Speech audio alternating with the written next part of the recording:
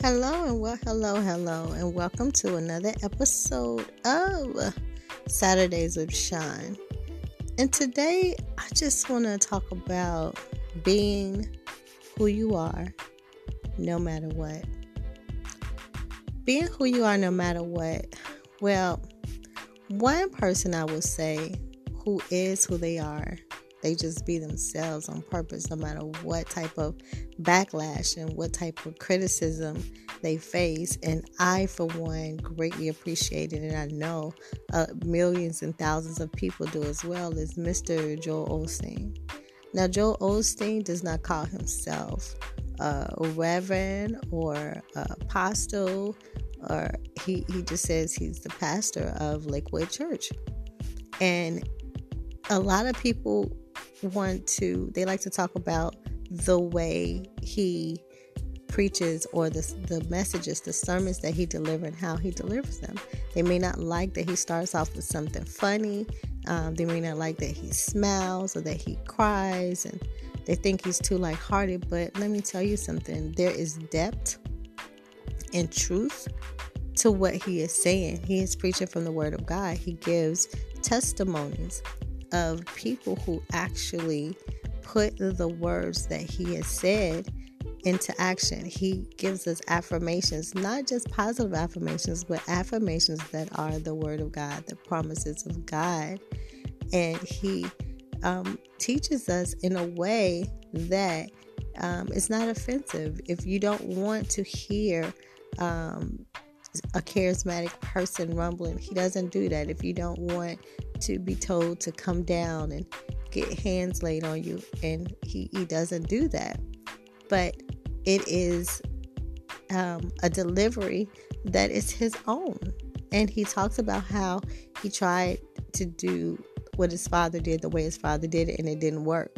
But being himself has made him one of the most impactful, influential people on earth today.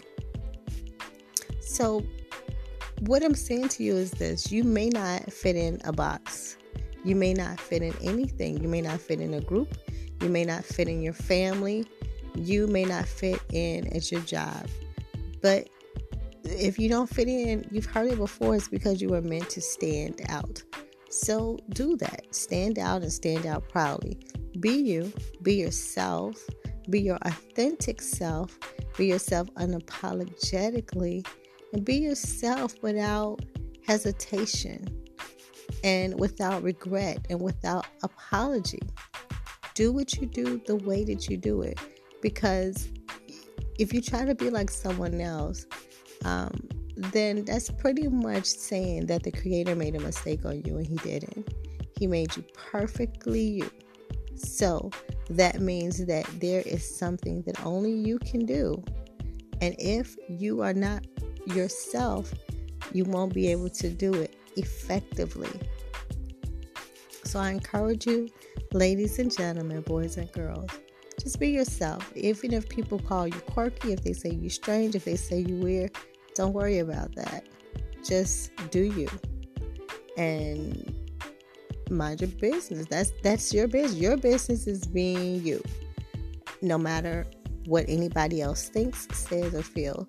And another thing I want to encourage you to do is something I find to be very common, is that oftentimes people will despise or discourage the very thing that God will use to bless someone else. I met this young lady who has the best, most contagious laugh I have ever heard. I love it. I love to hear her laugh. Like, even if I don't know what she's laughing about, it is contagious. It catches on. And we know the Bible tells us that laughter does your heart good like a medicine. And when I tell you, it does. Just hearing her laugh makes me happy. It makes me feel better. It makes my gloomy day light up. It makes my dark clouds have a sun, a silver lining. But somebody told her, they criticized her for her laugh. And I've met another person that said that people told her not to sing, or she didn't like her voice. And this lady who people criticize her voice, her speaking voice, she didn't want to sing, but let me tell you, she now has written and published several songs, one of which has won internationally behind a gospel artist that has been in the business and well-known celebrity for over 2 decades. So don't let somebody tell you their opinion. Don't let their opinion stop you, because probably 10 times out of 10, the question would be, what are you doing? Because the person, I don't know who it was that talked about this lady's laugh. I'm not sure who they were and what that was about. But the people who told the other lady, criticized her voice, they're not singing. They don't have the best voice. I always tell people that singing is subjective anyway. It is up to the ears of the beholder. It's just like beauty. They say beauty is in the eyes of the beholder. If they don't see it, it doesn't mean it's not there. It doesn't. So go forth and do it. That thing that somebody tells you that you shouldn't do, or that doesn't sound right or doesn't look right, I dare you. I dare you to do it anyway. And do it in front of a different audience and see what your response is. See what your action, see what happens. And as you do that, become more confident in trusting in your gift. Use it. Yep, do that. So, looking forward to seeing you share your gifts and hearing about it.